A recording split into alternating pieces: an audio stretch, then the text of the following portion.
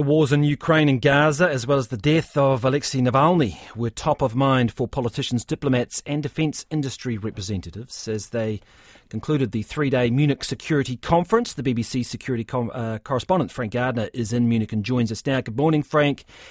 Thank you very much.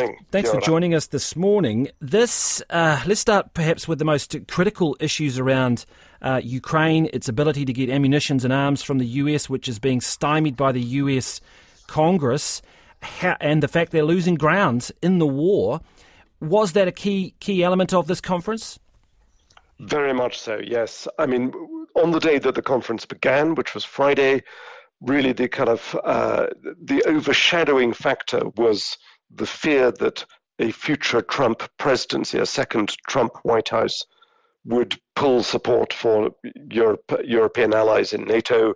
But that was fairly quickly eclipsed, first of all, by the death of Alexei Navalny, once news of that broke, and then by the very impassioned speech made by President Zelensky. I mean, he swept past me with his entourage walking on foot with heavy security. He was literally just 6 feet away from me, but the helicopter overhead, just serried ranks of German police, all in black, with heavily armed. The Germans were pretty nervous, I think, because he gave his speech just really straight after the announcement of the death of Alexei Navalny, the leading Russian dissident. And clearly the war in Ukraine is not going well for Ukraine. I mean, the bit that is going well is its long-range strikes in the Black Sea, that it's able to keep the Russian Navy at bay. It's pretty much driven them out of the northwest of Black Sea, and it's able to strike at their ports and harbors and some of their ships. But what's going badly is the land battle, because it's a battle of artillery, and Ukraine simply doesn't have enough ammunition to fend off the enormous amount of long-range artillery that the Russians are able to deploy, and wave after wave of mobilized troops that they just send suicidally, First World War style, against the Ukrainian lines. So the Ukrainians they've had to give up a town called Avdiivka in the eastern Donbass. Now, you and I probably wouldn't have heard of this place a few months ago.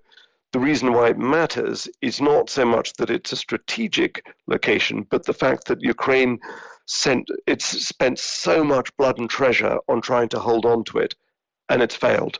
And it's given Putin the victory there that he needed just ahead of his election. The death of Alexei Navalny, which has obviously sparked a lot of outrage around the world. I mean, in a sort of tragic way, could that actually help with those Republicans who are filibustering and preventing this aid getting through to Ukraine, perhaps hone some minds here about what they're dealing with? I'm not sure that it will, because they're pretty entrenched. I was able to speak to, there's been quite a big US presence here, led by Vice President Kamala Harris, quite a lot of congressmen and women, mostly Democrats, but also a Republican, Senator J.D. Vance.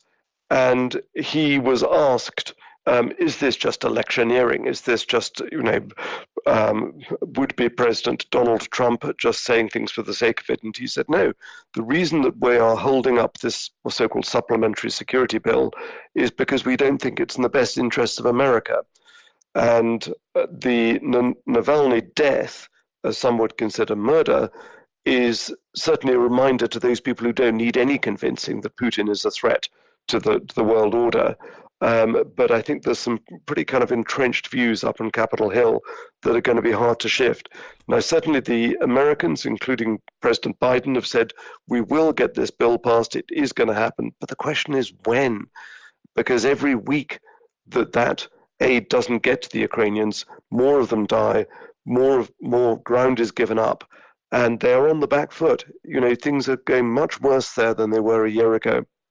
I mean, it's interesting, isn't it, when you compare with Gaza and the situation which the US's continued support in terms of arms to Israel is critical in their ability to keep on with their offensive in Gaza. Yes, and that's come in for a lot of criticism here from some delegates, not from everybody. But I listened, for example, to the Palestinian Prime Minister, Mohammed Shtayyeh, who was giving an interview right next to me, and he was he was very fluent and in listing all the things that why Israel is making a mistake with what it's doing, and a number of world leaders who would consider themselves to be sympathetic to Israel have called on Israel not to attack the Rafah, the part of southern Gaza called Rafah, where roughly 1.5 million Palestinians are crammed into it. It's where Israel told them to seek refuge. And now Benjamin Netanyahu wants to carry out an assault there, which the Americans have said, please don't, well, you mustn't do that unless you've got a firm plan for the safety of the civilians. But as the Palestinian Prime Minister pointed out, he said, Netanyahu is not listening to anybody. And his words were, he said, he's not listening to his big boss, President Biden. So that has certainly focused minds here. And certainly one EU figure was pretty angry that nothing really has been achieved. There's no plan really to rescue the plight of Palestinians in Gaza. The talks in Cairo between Qatar, Israel, Egypt, the US don't seem to have made much progress in reaching any kind of a sustainable ceasefire. Just finally, Frank, the sort of existential question that you sort of alluded to at the start there around Donald Trump, a future Trump presidency withdrawing from NATO and the impact that would have on Europe. Now, how is that being dealt with? Is there a sense that Europe is going to have to step up, pay more for its defence? Is it preparing itself for that? The reason element of that, it's given certainly a bit of a shock to a lot of people. I mean, the problem is that Russia has put its economy on a war footing. It is devoting somewhere between 30 to 40% of government budget, of national expenditure, to defence.